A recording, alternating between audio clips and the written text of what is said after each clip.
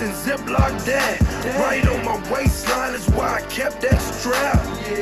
I remember nights, I didn't remember nights. I damn near went crazy, I had to get it right. Now I'm your favorite rapper's favorite rapper. Hey, now I'm your favorite trapper's favorite trapper. The absolute truth, yeah, no joke. Who me, I emerged from the crack. Mr. Jeezy, thank you as always. Folks, ladies, gentlemen, welcome back to another episode of the Trap Draw Podcast. I'm Randy. I'm riding solo today. Special holiday week podcast for you. I hope wherever you are, wherever you're listening, I hope you're safe. I hope you're able to enjoy a little break this week with Thanksgiving and at least relax and enjoy yourselves a bit. My conversation today, a return guest, I talked to him back in the spring prior to the second installment of this golf match series. It's TNT's Brian Anderson. He is the lead golf announcer for the match. He'll be doing the third installment this Friday, 3 p.m. Eastern on TNT out at Stone Canyon Golf Club in Arizona. In addition to his work for these televised matches, he is a broadcaster for TNT basketball. You may have heard him. He did a lot of work down in the bubble, called the Western Conference Finals between the Lakers and Nuggets. I want to ask him a little bit about that. And right from there, he actually went out west to San Diego and did baseball for Turner as well, I believe called the American League Championship Series. So he's been quite the busy man. I want to talk to him about what it's been like from the NBA bubble to the baseball bubble, and now back to golf, get a feel for that. And I also want to ask him about the match itself. What's changed from the second installment, what we can expect, this newest iteration. So I'm excited to talk to him. Before I do so, I want to thank one of our sponsors for this episode, New Belgium Brewing. New Belgium is recognized as a leader in sustainability and social responsibility. They were founded in 1991 in Fort Collins, Colorado, and expanded in 2016 with another brewery location in Asheville, North Carolina. Dedicated to proving that business can be a force for good, New Belgium is a certified B Corp and was the first brewery to join 1% for the planet. They are a tremendous supporter of bicyclists as well.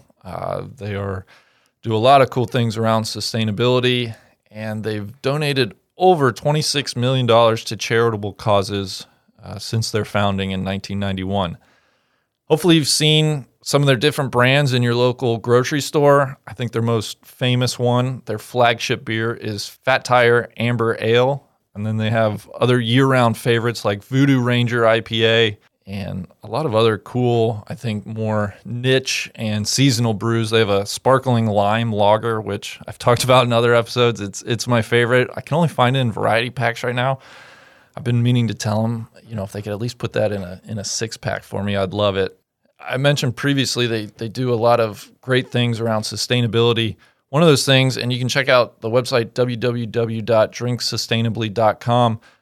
Fat Tire, their flagship beer, is the first carbon neutral beer, and New Belgium has a company-wide goal to be completely carbon neutral by 2030. If you haven't tried New Belgium beer, I would urge you to check it out. You can find out where to locate your favorite New Belgium beer at www.newbelgium.com. They've been really good to us. They put on a closest to the pin competition at our NIT event, giving away free beer for a year, which was a big hit. And yeah, we can't thank them enough for sponsoring the Trap Draw. And now on to my conversation with Brian Anderson. Back with me, Brian Anderson. Good to talk to you, man. Welcome back. How are you? I feel like a regular on your podcast now. It's like it's a recurring appearance on the Big Randy podcast. Be careful. I don't know if you want that to become a thing, but I certainly will take it. How far back does Memorial Day seem? I mean, we did this, mid-May when we did the first one. The show actually aired on Memorial Day at the end of May, but it seems like ages ago. It's funny. It's funny you say that. I had the same thought. I was like, because I went back and listened to it, just, making sure, helping me with my prep and everything. I was like, that was like that had to be like 18 months ago, right? And I was shocked. It was only back in May. Well, it's great to see the game of golf, though. I didn't realize it then. You kind of had a sense for it because I was actually playing golf during the shutdown, and just the course was packed and everybody's walking, and it was just a really great experience around the courses in Milwaukee at that time. The weather was finally good, but now we're 6 months past that, and I think the match two, I guess is the best way to put it. The second match had a little bit of impact on that, but I do think the game of golf has just been such the perfect recreation during this time, and I've loved seeing it explode the way it has. And I can tell you, I was in the NBA bubble for 6.5 weeks. Everybody wanted to play golf. Everybody. People had never played. I gave more lessons, and I am not like a professional teacher, but I know enough to help people get started. And I gave more lessons and had more rounds of golf with people you would never expect. Referees, and Chris Webber was out there every day hitting balls, and it was a really good time, man. I'm really glad to see the game have this renewed interest. Yeah, you couldn't quite design a better activity for being COVID safe. Just thinking back to like March when everything was really coming to a head. And candidly, we were nervous. We didn't know, being in the golf industry and having a business, like how we would be affected and what would happen with golf. And yeah, we consider ourselves fortunate. And I know folks in the golf industry have to feel fortunate as well that it is just well positioned. I mean, it's kind of lucky, but at least hopefully it's given folks something to do. And I feel for you guys up in the north with the weather starting to change here, back to colder weather. Hopefully you can kind of ride out the winter and hope for an early spring next March, April, if that's possible in Milwaukee.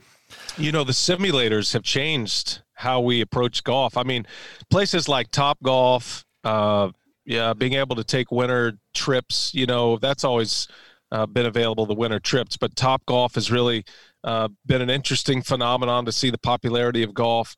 And I think the simulators have had a similar impact, a much smaller scale, because my club has a simulator. The Marquette University golf team here in Milwaukee, they have a great indoor setup. So I think there's a lot of indoor options. We're seeing it in other sports, especially baseball, outdoor sports in these northern states. But man, it's actually fun to kind of go back into the lab, let's say, and work on your swing and see where everything is. And I love playing the different courses on the simulator, and even just getting onto the practice tee and just kind of getting the numbers. So I do think golf's in a really good place now. And even up here in the North Pole here in Milwaukee, Wisconsin, it's still accessible in a lot of ways. Yeah. Well, I want to ask you about your experience in the bubble down in Orlando. But before I get there, let's if you don't mind, let's just knock out some of the high level stuff around this new iteration of the match. It's, for folks that don't know, it's the match Champions for Change. It will be Black Friday, November 27th, 3 p.m. Eastern on TNT. It's going to be at Stone Canyon Golf Club in Oro Valley, Arizona. Let me start there. Have you seen the course yet? Have you had a chance to get out there and see it at all? No. Travel restrictions, haven't been down there yet, but I am going early, so I'll go in Wednesday morning. I'll spend all Wednesday. Trevor Immelman and I will drive the course. We'll hit a few shots. Trevor doesn't like to play. He's got his notebook out, and so we'll track it. Those guys will be out there on their practice rounds too, so we'll be able to spend some time with them. So we'll have all day Wednesday, and then we'll have all day Thursday. But I've seen a bunch of aerials. I've gotten a lot of course information from Phil's people, and it looks fantastic. I was just talking to our director, Steve Bime, too. I mean, we're going to be able to do a lot more than we were able to do at the match 2, which was, in a downpour and just an absolute, which made it very interesting. But as far as the technology side, which we were so excited about, we really weren't able to tap into what we had available.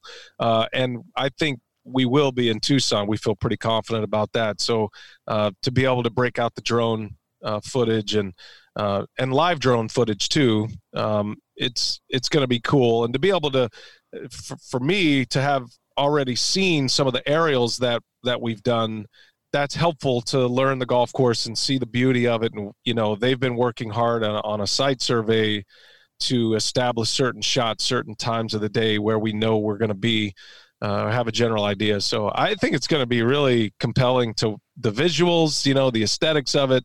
So I'm looking forward to getting down there. I know Phil's really proud of it, and he's, he rightly so. He is excited to show off Stone Canyon to the rest of the world.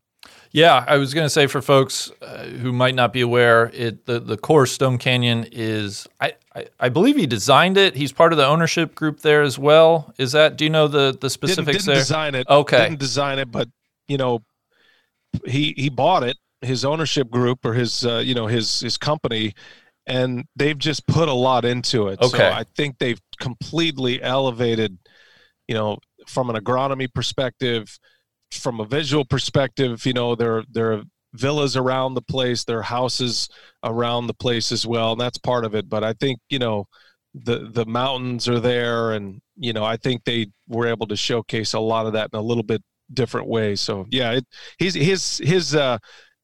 prints are all over it for sure. So even though he didn't design the golf course, he definitely has had an impact there. Yeah, and speaking of Phil, I failed to mention the format, which I'm sure probably a lot of listeners will already be aware, but in case you're not, it's going to be Phil Mickelson and Charles Barkley on a team. So Sir Chuck is out of the broadcast booth onto the course, and they're going to be taking on Stephen Curry and Peyton Manning. And correct me if I'm wrong, but I believe it's a modified alt shot throughout. Is that right?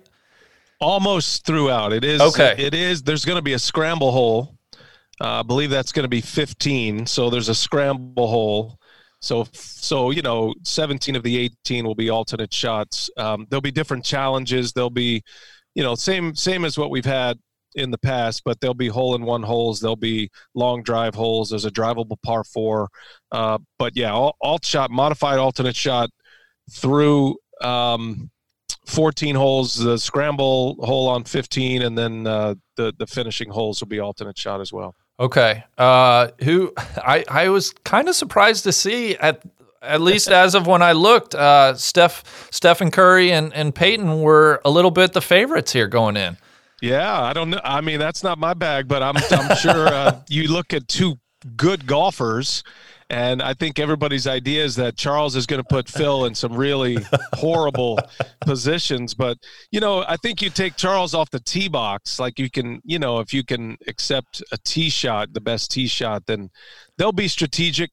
I think if Charles actually hits one in the fairway, you definitely want to take that one.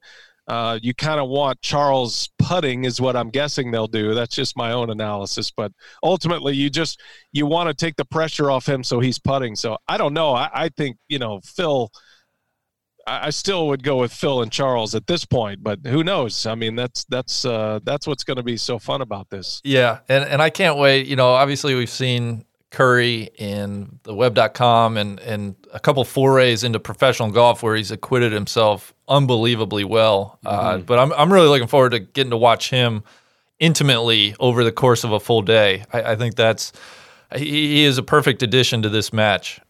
And stealthy trash talker too. I mean, he and Peyton are going to be great. Steph's got that, nice guy. I've been down on the floor. I mean, I've heard him on the floor before in NBA games, man. He can really bring it on that front. So, and it's like you want to be his friend too. And he's so nice, and he's a good looking guy, and you don't expect it from him. But yeah, he's already taken a few shots at Charles. So they're all going to have mics again. Same deal. We're going to have a little better system. We're not counting on rain, obviously, but we'll have a little better system this go around with the earpieces. It won't be the cumbersome backpacks that we had the first time around. So I think that'll make things a lot easier for those guys to continuously be in communication with us and each other. More importantly, each other, where they can hear. All of them will wear microphones, of course, but it won't require 2 packs one for the microphone, one for the IFB or the earpiece.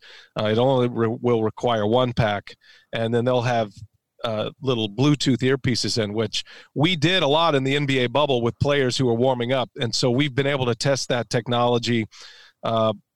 We had some really great moments in the NBA bubble pregame with two ways, with interviews. And, you know, we were all saying at that time, man, this is going to be perfect for the match because, you know, we ran into some troubles there with all the rain and just guys, it was cumbersome in their ears. It kind of tugged on them a little bit in the back. So I think we've gotten to a really good place with that. So I do believe that Steph, Peyton, all that trash talking and that back and forth communication while they're in their carts is going to be even better than it was at the match 2 down in Florida. And I thought one of the highlights of the match 2 was Justin Thomas being kind of the rover on-course reporter. He won't be involved here, but can you talk about, will there be anybody out on the course? And I'm sure you guys have some surprises maybe up your sleeve as far as the broadcast goes. You don't have to spoil those necessarily, but no, I'm happy to share it. Happy to break all that with you. But no, so part of the problem with Justin Thomas being so good his first time around, and I give him a lot of credit too, because it's not like you just show up and do that. And so we had a full rehearsal day the day before, and he was completely invested in it. And he listened to Amanda, and he listened to me, and we and Trevor, and we really were able to walk him through it in a specific mechanically broadcasting way, mechanics of broadcasting, and he took it and he ran with it and he was awesome. The problem is everybody else is so scared to do it now because of the standard he set. So we had a tough time getting any tour players, especially over Thanksgiving. Sure. So what we did was we're going to have Gary McCord on the ground. Oh, cool. Nice. So Gary's back, and I've worked with Gary a few times at the PGAs in the past, and he's close by in Phoenix. We have to take into consideration travel as well. He'll be great. He'll be the perfect muse for those guys. And then we're going to bring in, it's going to be Trevor and I in the booth, but Andre Iguodala is going to be in the booth with us. So Andre basically replaces Charles, and, Andre knows Steph so well. They won championships together, former finals MVP and Iguodala. And then there'll be a pregame set that'll have Kerry Champion. It'll have Eli Manning, which will be great for Peyton. Michelle Wee's a part of the show. Cheyenne Woods is with us.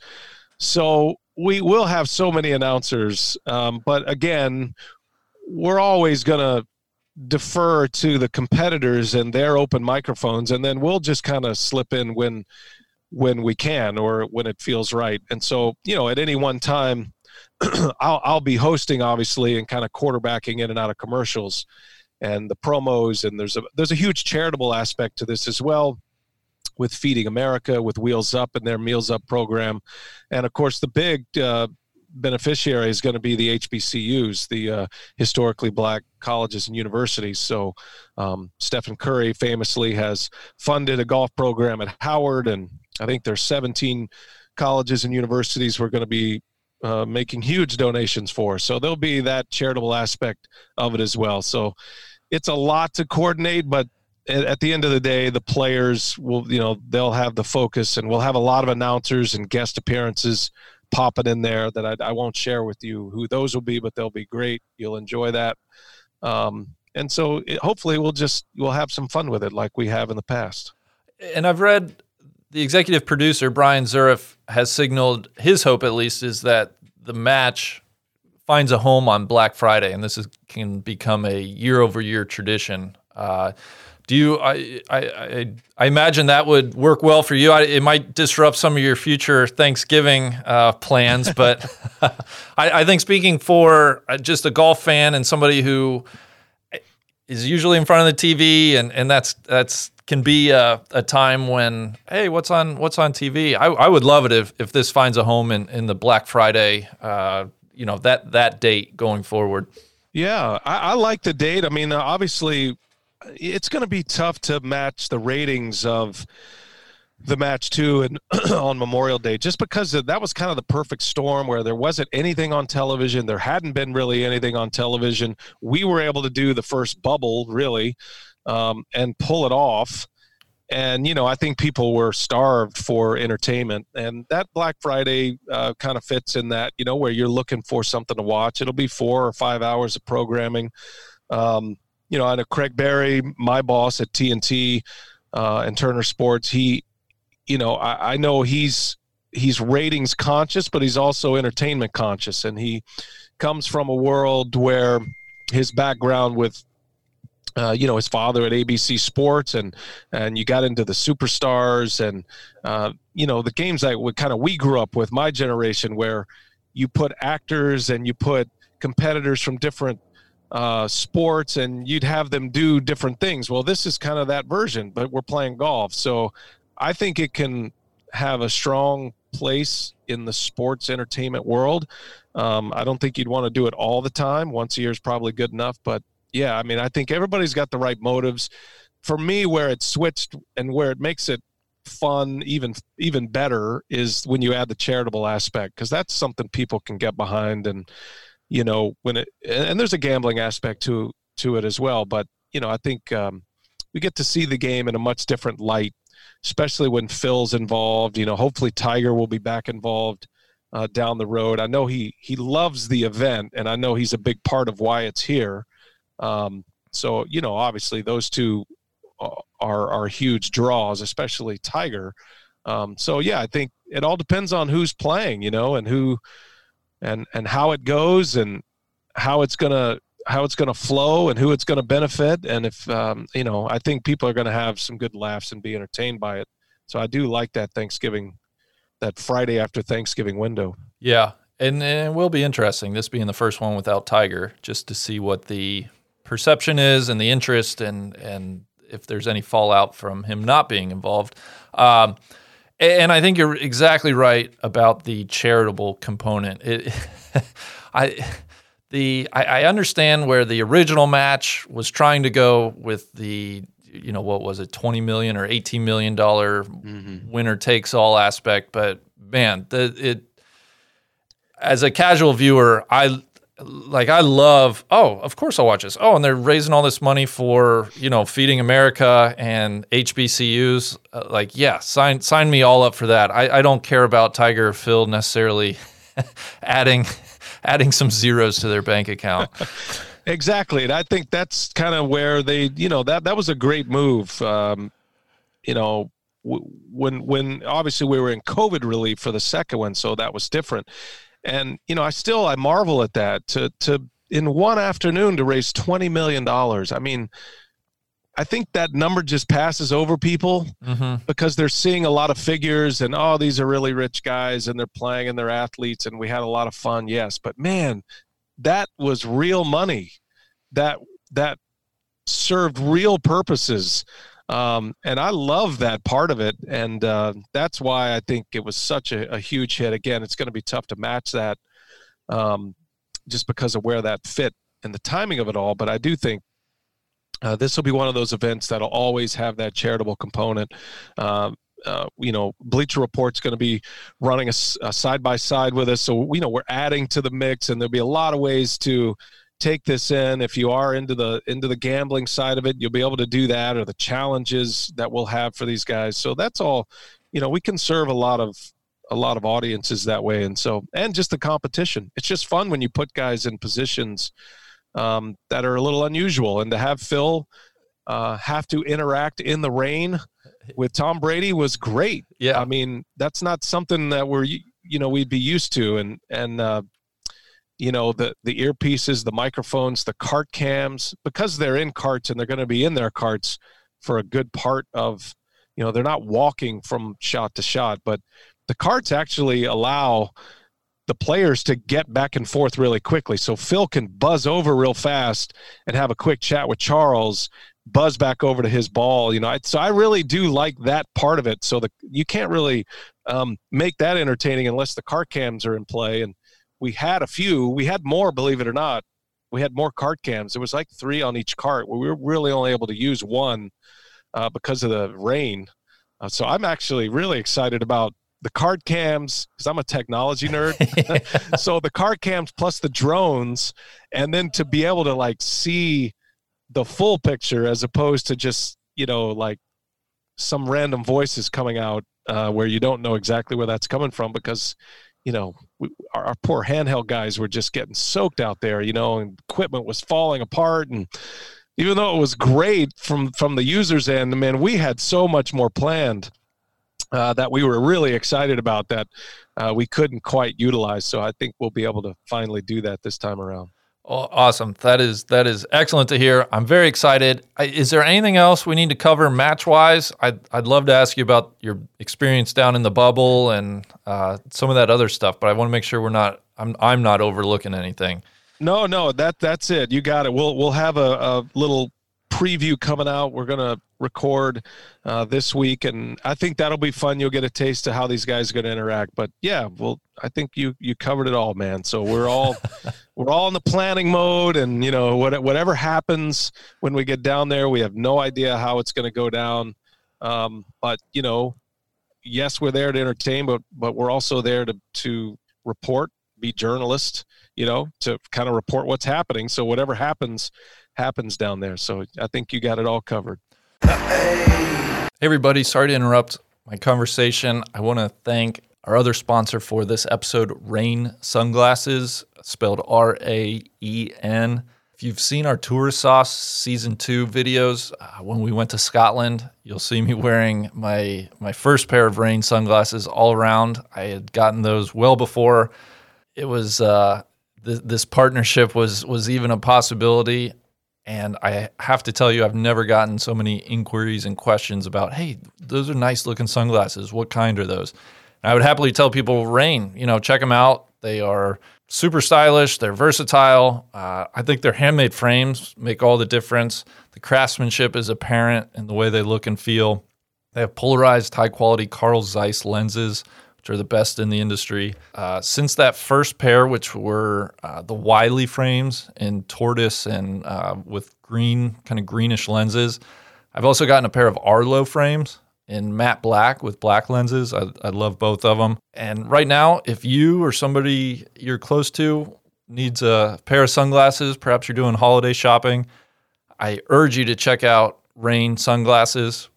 From November 22nd to November 30th, you can take advantage of their holiday sale and get 40% off site-wide. Do what I did. Get yourself a pair of Rain sunglasses at rain.com/trapdraw between November 22nd and November 30th. Get 40% off site-wide.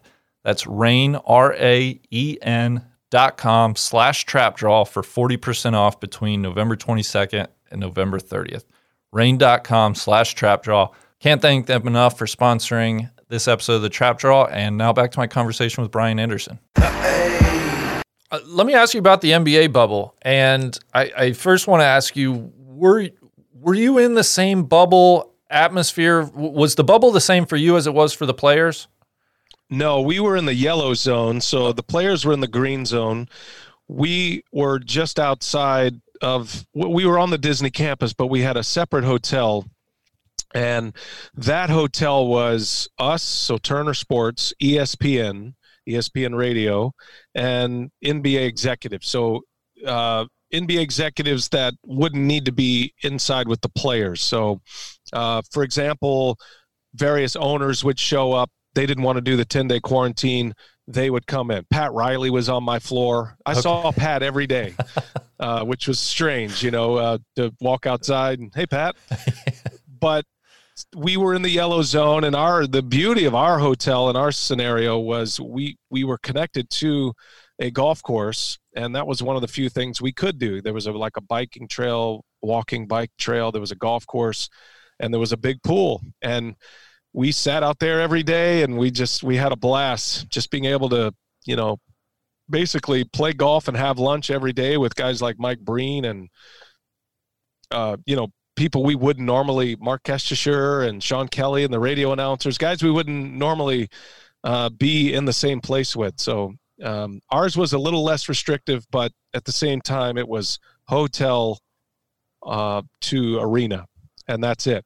So that's all we could do. And were you there for the duration? Not the duration. Okay. I wasn't there for the startup. I was there. I got there for the play-in games, which we ended up not having a play-in game on Turner because of the way the East was. They didn't require a play-in game.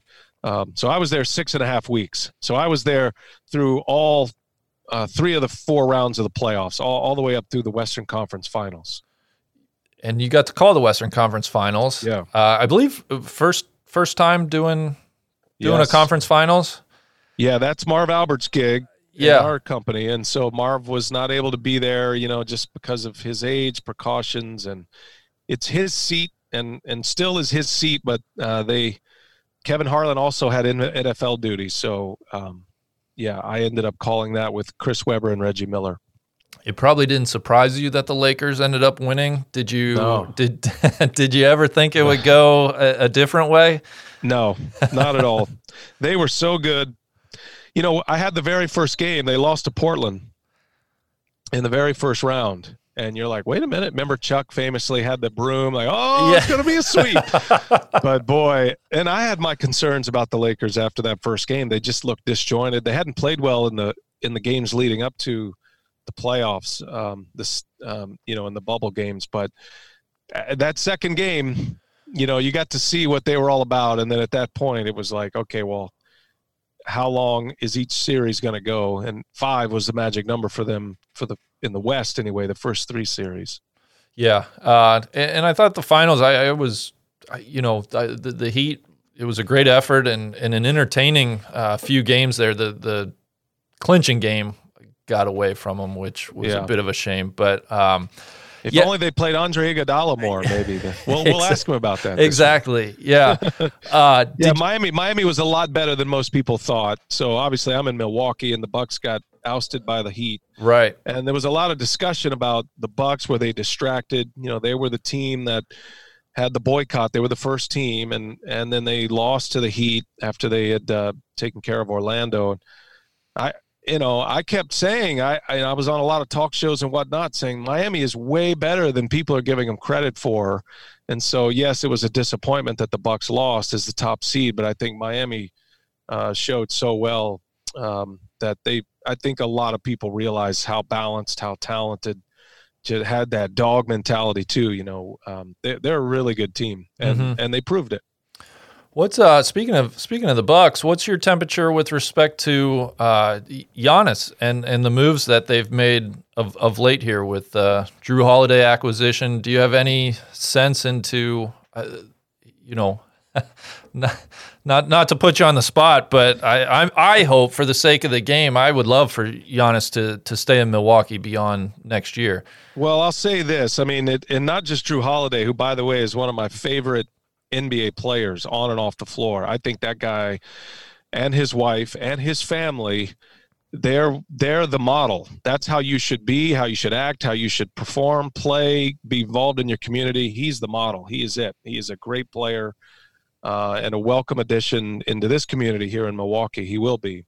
But Bogdan Bogdanović too, man. He's a deadly 3-point shooter. He's a young guy that had a great year with Sacramento. So I'll say this. I do think Giannis will sign long-term with the Bucks because of what they've done. If he doesn't, it won't be because they didn't put a team around him, which is kind of what you've been hearing. Giannis wants to wait and see if they're going to put a team around him. So, and that's fine. And that may be true, but they've done that. Mm-hmm. They've done that. And so you couldn't have better additions under the salary structure they're in than to add Drew Holiday and Bogdan Bogdanović. I mean, honestly, if you don't know about Bogdanović, and a lot of people don't because he played in Sacramento, but this guy's a killer, man. He is a great shooter and a great player, and he's gonna be great for the Bucks. Yeah. No, it's a good addition. I was gonna ask, I know you have to follow the game, being an announcer and working as much in NBA basketball as you do.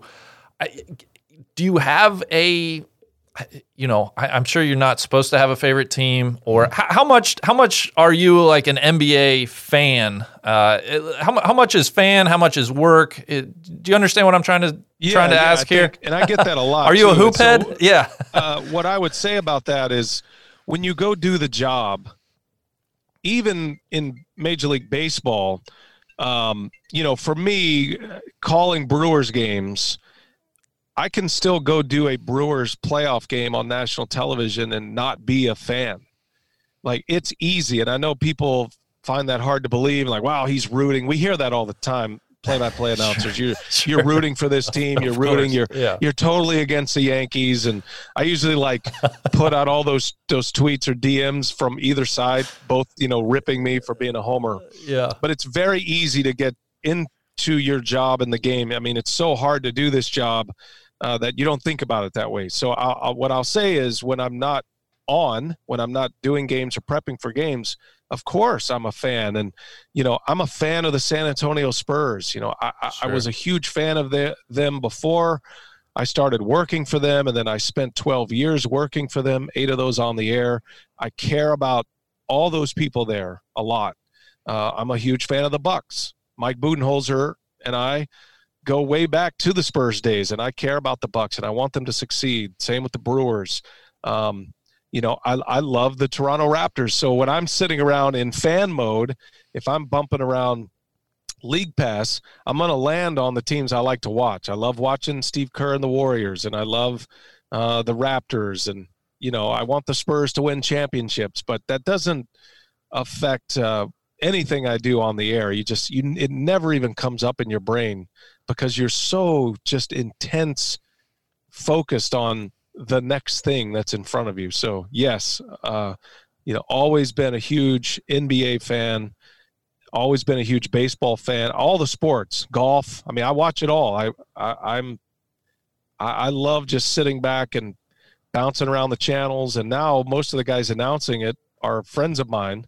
So I love checking them out. And, I put the whole grid up on DirecTV, for the Sunday NFL package. I got all 8. And I'm just bouncing around. So you don't ever watch a game the same once you've done what I do, right? For as long as I've done it. You just don't watch it the same because, you're looking at camera cuts and transitions and how the announcer sounds and, because you've been in those positions. So you don't ever watch the game like that. But that's why I like Premier League soccer. So I'm a big Liverpool fan. And the reason I like Premier League soccer is because I know nothing about it. And I just chose this Liverpool team a few years back because a friend of mine is a huge fan and they've had this incredible run. And I've been over there. I've been to Anfield and I've watched, games there, and I can really be a fan for those because I know nothing about it, know nothing about the broadcasting of it. And it's actually really great to be able to enjoy a sport that way like I did when I was a kid. Mm-hmm. Can you sing the "You'll Never Walk Alone"? I can't sing it all, but that was one of the most powerful moments I've ever experienced being in the stands for that before they, started the game. That was crazy. I have seen clips. Are you, correct me if I'm wrong, and I don't think I'm wrong, but I believe you're going to be in the newest NBA 2K21 video game. Is that what's that experience like? Yeah. How do you? What's that process like? How do they get your voice into a video game like that? Well, I can't give away all those secrets because I've signed a big contract that says I won't. Okay. But first of all, Kevin Harlan will remain the play-by-play voice in the game as well, but they've added a second layer, a second announce team for the next-gen game. So you won't hear my voice on any of the older players, the current players. So as you know, if you're a gamer, the PS5, the Xbox X, they're almost impossible to get right now. They sold out. They just were released early November. But PS5, Xbox X, I'll be on that game. And I signed a multi-year deal with them to voice that over. So to answer your question, I spent, over 100 hours calling different plays and scenarios. And my partner, the new addition on the analyst side, is Grant Hill, and Ali LaForce is our reporter. So we would all get together and have a back and forth, just like we would during a game. We would pick different, topics, subjects that would pop up during the game. So you may hear those during free throws and transfer of a possession, whatever. Because it was my first year, the biggest swath of what I had to record was just baseline plays. random things like, and it goes out of bounds. Right. Liquor ball. So I had to, you got to do that for all the teams and all the baseline stuff. There's a steal, there's a drive. And so that will fit obviously in the game, in certain areas, but that was kind of the biggest challenge. So I did a lot of it remotely. I did a lot of it in their studio in Northern California. Did a few things from the bubble, from my hotel room in the bubble, especially as coaches were named or fired. We did a few tweaks there, and then it'll start up again probably in April, and then I'll be voicing over 2K22. So that's a really cool thing to be a part of, and it was a perfect thing to actually do during the shutdown. I was recording a lot during the match too. Remember that the timing of that. So I had been recording up to that. Then we traveled down to Florida, and then came back and picked up the recording schedule from there. So usually 2-hour increments, and just kind of knock it out every day and try to imagine games that you're seeing or calls that you've had. They actually they do a really good job making you feel comfortable and putting you in the game as if there was an actual game being played. So yeah, man, it was a great experience. I really enjoyed that, and I'm excited to be part of the 2K family for as long as they'll have me. Absolutely. Well, congrats. Thank you. You mentioned that you played a ton of golf in the bubble. Did you have a favorite? I guess let me ask you this way: did you have a consistent game? Who was the foursome? Yeah, I mean, I did. I think we had. Craig Counsell is a good player, the manager of the Brewers, and while they were in shutdown mode, we played a lot. We also, Craig, because we live here in Wisconsin, we're like the fall golf team. Back in the day, it used to be Craig Counsell, Mike Maddox when he was the Brewers pitching coach, and me, and we would play all over as many rounds as we could get in before the big chill came. But yeah, Craig's part of the game. Mike Budenholzer plays a lot of golf. Mike Budenholzer and I played at Erin Hills often. Erin Hills is about 15 minutes from my house. That they are like family to me. I've known that course from its development. The original owner, Bob Lang, is a friend of mine, so I've been part of that group for a long time, just as an ambassador, and I lend my voice to a number of their projects. So yeah, I played more golf. Well, what about in Orlando? Summer. Yeah. Well, we played in the bubble all the time. Okay. So in Orlando, in the bubble, it was Mike Breen and I. Sam Poulos, who is one of our guys who works behind the scenes, he's a sideline producer, works with the sideline reporters. We played pretty much every other day, so we would have games every other day. So on the off days, we'd play. Chris Webber, Grant Hill, all those guys played. Greg Anthony, Jim Jackson. That was kind of our group.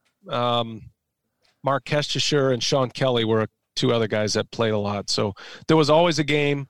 Had a lot of guys from our graphics department that had never played that we ended up getting on the practice tee and teaching the game, and that was awesome. That all the young guys and the young girls on our crew, that they got bit by the golf bug, which was so great to experience them hit a ball on the face for the first time, And yeah, we were at the Waldorf Astoria, and the golf world, so of course Brian Mogg.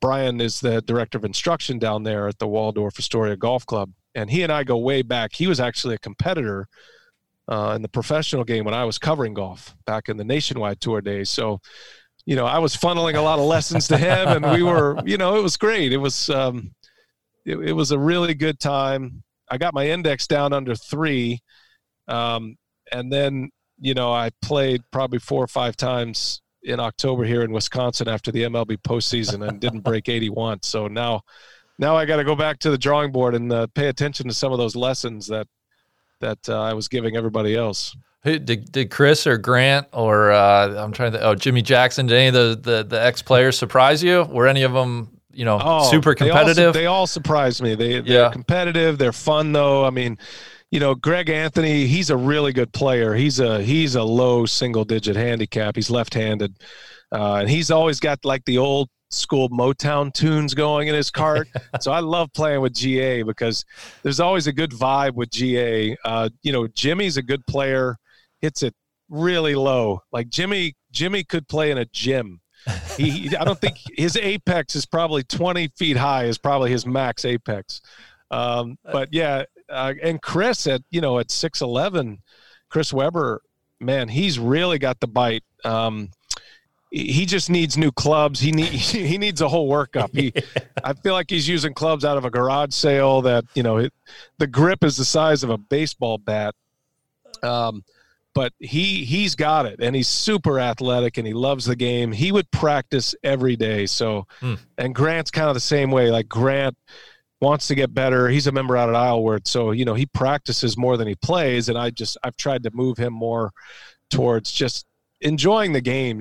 Just go play the game, and get yourself out of certain spots that you're into. And so I tried to get Grant into the one plane swing a little bit just because of the way he sets up. He's already halfway there. Yeah. And so I said, you might as well just go full Mo Norman. I sent him all these YouTube videos and said, here, man, just go do this.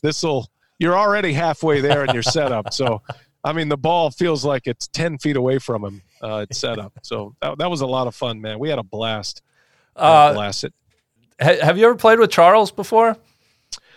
No, I never played with him, but I've been obviously on the course with him when he's played. And remember the 18-hole challenge that he had with with Justin Thomas. So he's fine. He's you take the driver piece out of it, and actually he'll be fine. We're not going to make him play from the back tees, but he's practicing a lot. He used to be pretty decent at one point. He was probably a high single digit at one point, but he has so much fun on the golf course. And I just want people to know because he knows this, but we're not laughing at Charles. We're laughing with him. And there's a big difference. And yes, we'll make fun of shots in his game, and he doesn't take it seriously. Nobody wants to be made fun of, but he takes it so well. And again, just what positions he's going to put Lefty in that's going to be worth it for me, just to see where he's going to have Phil hitting shots from. I can't wait. Yes. He better wear long pants, I think, just because he's maybe in the desert a little bit. Yeah. Well, the last topic I wanted to cover with you, I was reading a really interesting article in which you were discussing the challenges to your profession, right, of broadcasting a game that the COVID situation has brought on, and specifically, being separate from your broadcast partners by at least 6 feet, in a lot of instances, a plexiglass wall between you guys. And I thought it was a really interesting look into, and it made me realize, oh my gosh, there's so much more that goes into your job that we as a viewer aren't privy to. And so I found the article fascinating. I was just hoping you could talk about, I guess first, how much and what types of communication you use in a typical broadcast, whether eye contact, hand signals, this and that. And then the challenges and how difficult it is in the current environment where you're physically separated, and oftentimes there's a physical barrier between you and a broadcast partner. Well, I'll start with the caveat that it's not hard. It's not hard. It's just different. And the COVID protocols have created a world where we're not used to. So that's okay. Like, we've had to get used to it. The match 2 was the first bubble, and we proved at the match 2 that we could function with plexiglass between us. We had this huge space. We had to keep everybody safe. It's not just the announcers either. We had to separate the tape ops and all the graphics folks. And, that's really probably the bigger story is their world has been disrupted also. So instead of sitting shoulder to shoulder and being able to communicate really quickly, now you're in a completely separate truck because of you have to have some distance between you. And so they're dealing with a lot of that as well. But for an announcer, we don't want the audience to feel all of that. So that's why it's great when you say, I had no idea that even happened. And we want that to be the case always. If you think of it like, if you're watching a basketball game, you're kind of focused basically on the ball going into the basket. But there's a lot of other stuff that goes on to present that opportunity. There's back screens, back cuts. There's motion, there's movement.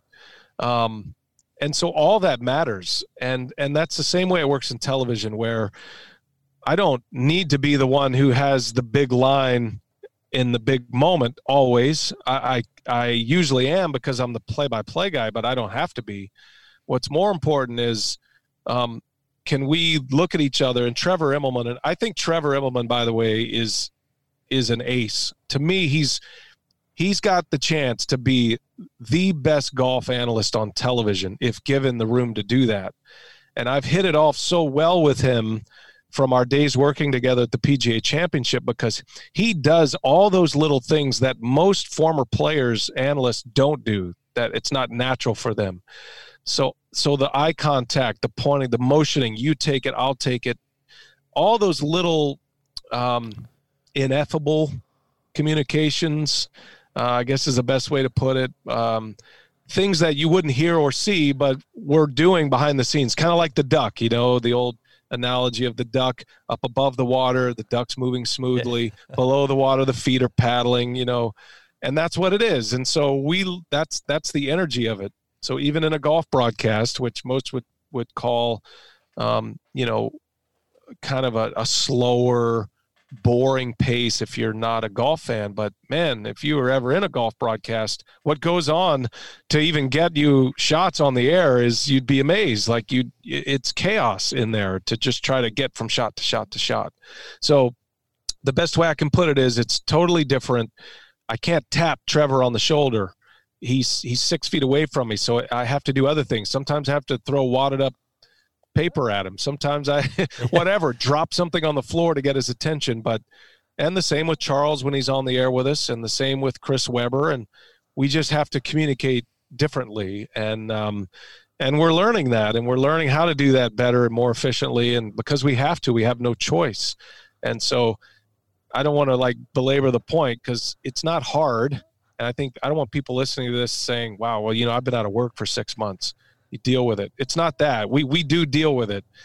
It's just different for all of us. And when you've done something and your muscle memory is a certain way, I've been doing this for, almost 30 years on some level. It's when you have to change that, it's like playing golf left-handed if you're a right-handed player. That's what it feels like in the beginning. Man, everything is odd. The way it sounds, the way it looks, the way it feels, the people next to me, all of it is different. And it's actually been a really good exercise for all of us to mind how we complain, mind how we talk about it, be empathetic and sympathetic to those who are in struggles, and everybody's position in our particular team, knowing that everybody's stretched. And let's see if we can collaborate in a much more robust way and pull this off. And that was the beauty of the match too, it wasn't just our collaboration in the truck and the production team and the announcers. It was the competitors, Phil and Tom Brady and Tiger and Peyton. They were as much involved in the execution of everything we were doing as anybody else, which was phenomenal. I love that more than any other event I've ever done, which is why I'm so looking forward to this next one, because they have to be involved in a certain way to make this work. And so that's been probably the long answer of the challenges, but the attitude that we've all taken on here during this pandemic. No, it's well said, and I appreciate the thoughtful response. I said that was the last thing, but if you don't mind, I have one more question. And while you were talking, it just popped into my head, and that's the last time we talked. Obviously, was May. Since then, and I don't know if you got a chance to see him or hear him, but Phil has made a few appearances in the broadcasting booth at golf events, and I am curious if you did have a chance to see him. I mean, I think it blew us, No Laying Up, away just how natural and insightful he was, and I think the natural comparison was to a guy like Tony Romo, who kind of made that leap right from the competitor into the booth. Do you know, is broadcasting something he sees for himself down the road? Do you have any insight there? And more so, what do you make of his performance?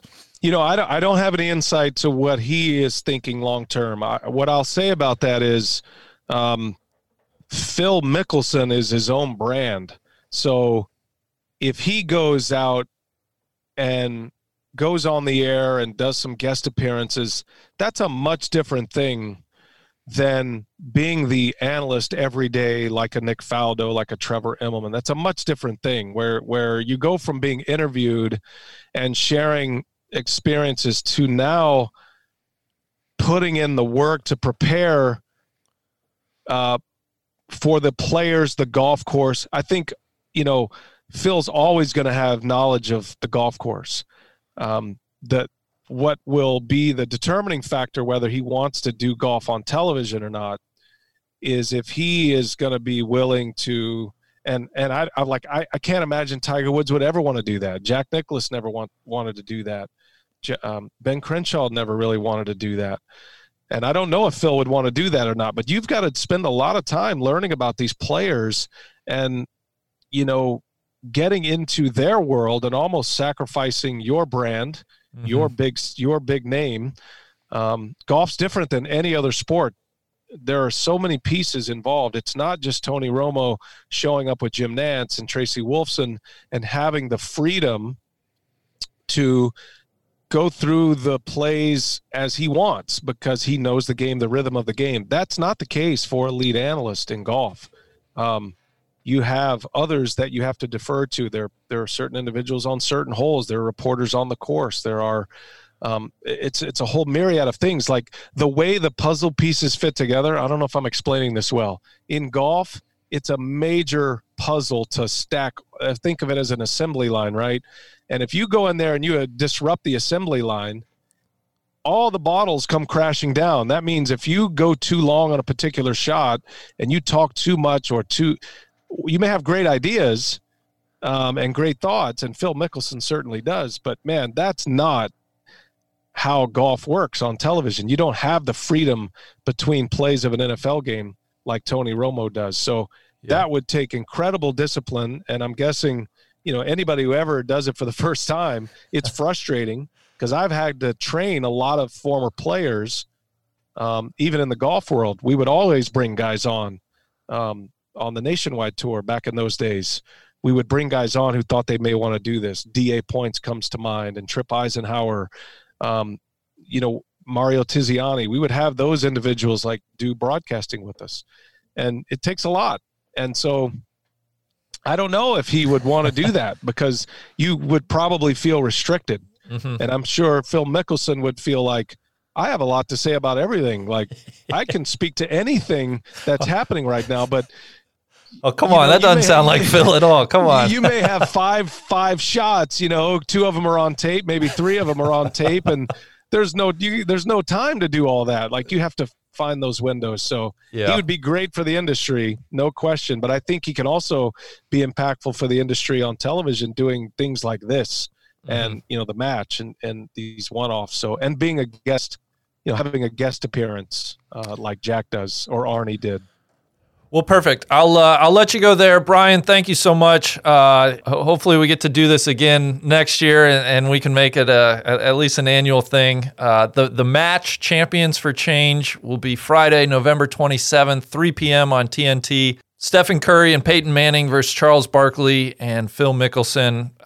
Encourage everybody to check it out. Thank you so much for the time. I hope you are able to enjoy a bit of a Thanksgiving, and best of luck this week in Arizona. All right, Randy. Always great to be with you, man. Keep up the great work over there at No Laying Up. You guys are doing great. Nice is the spot for that track draw.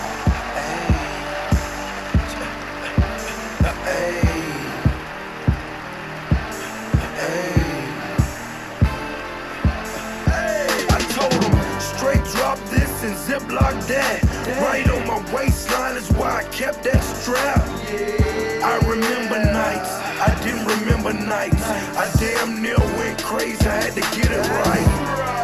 Now I'm your favorite rapper's favorite rapper. Hey, now I'm your favorite trapper's favorite trapper. The absolute truth, yeah, no joke. Who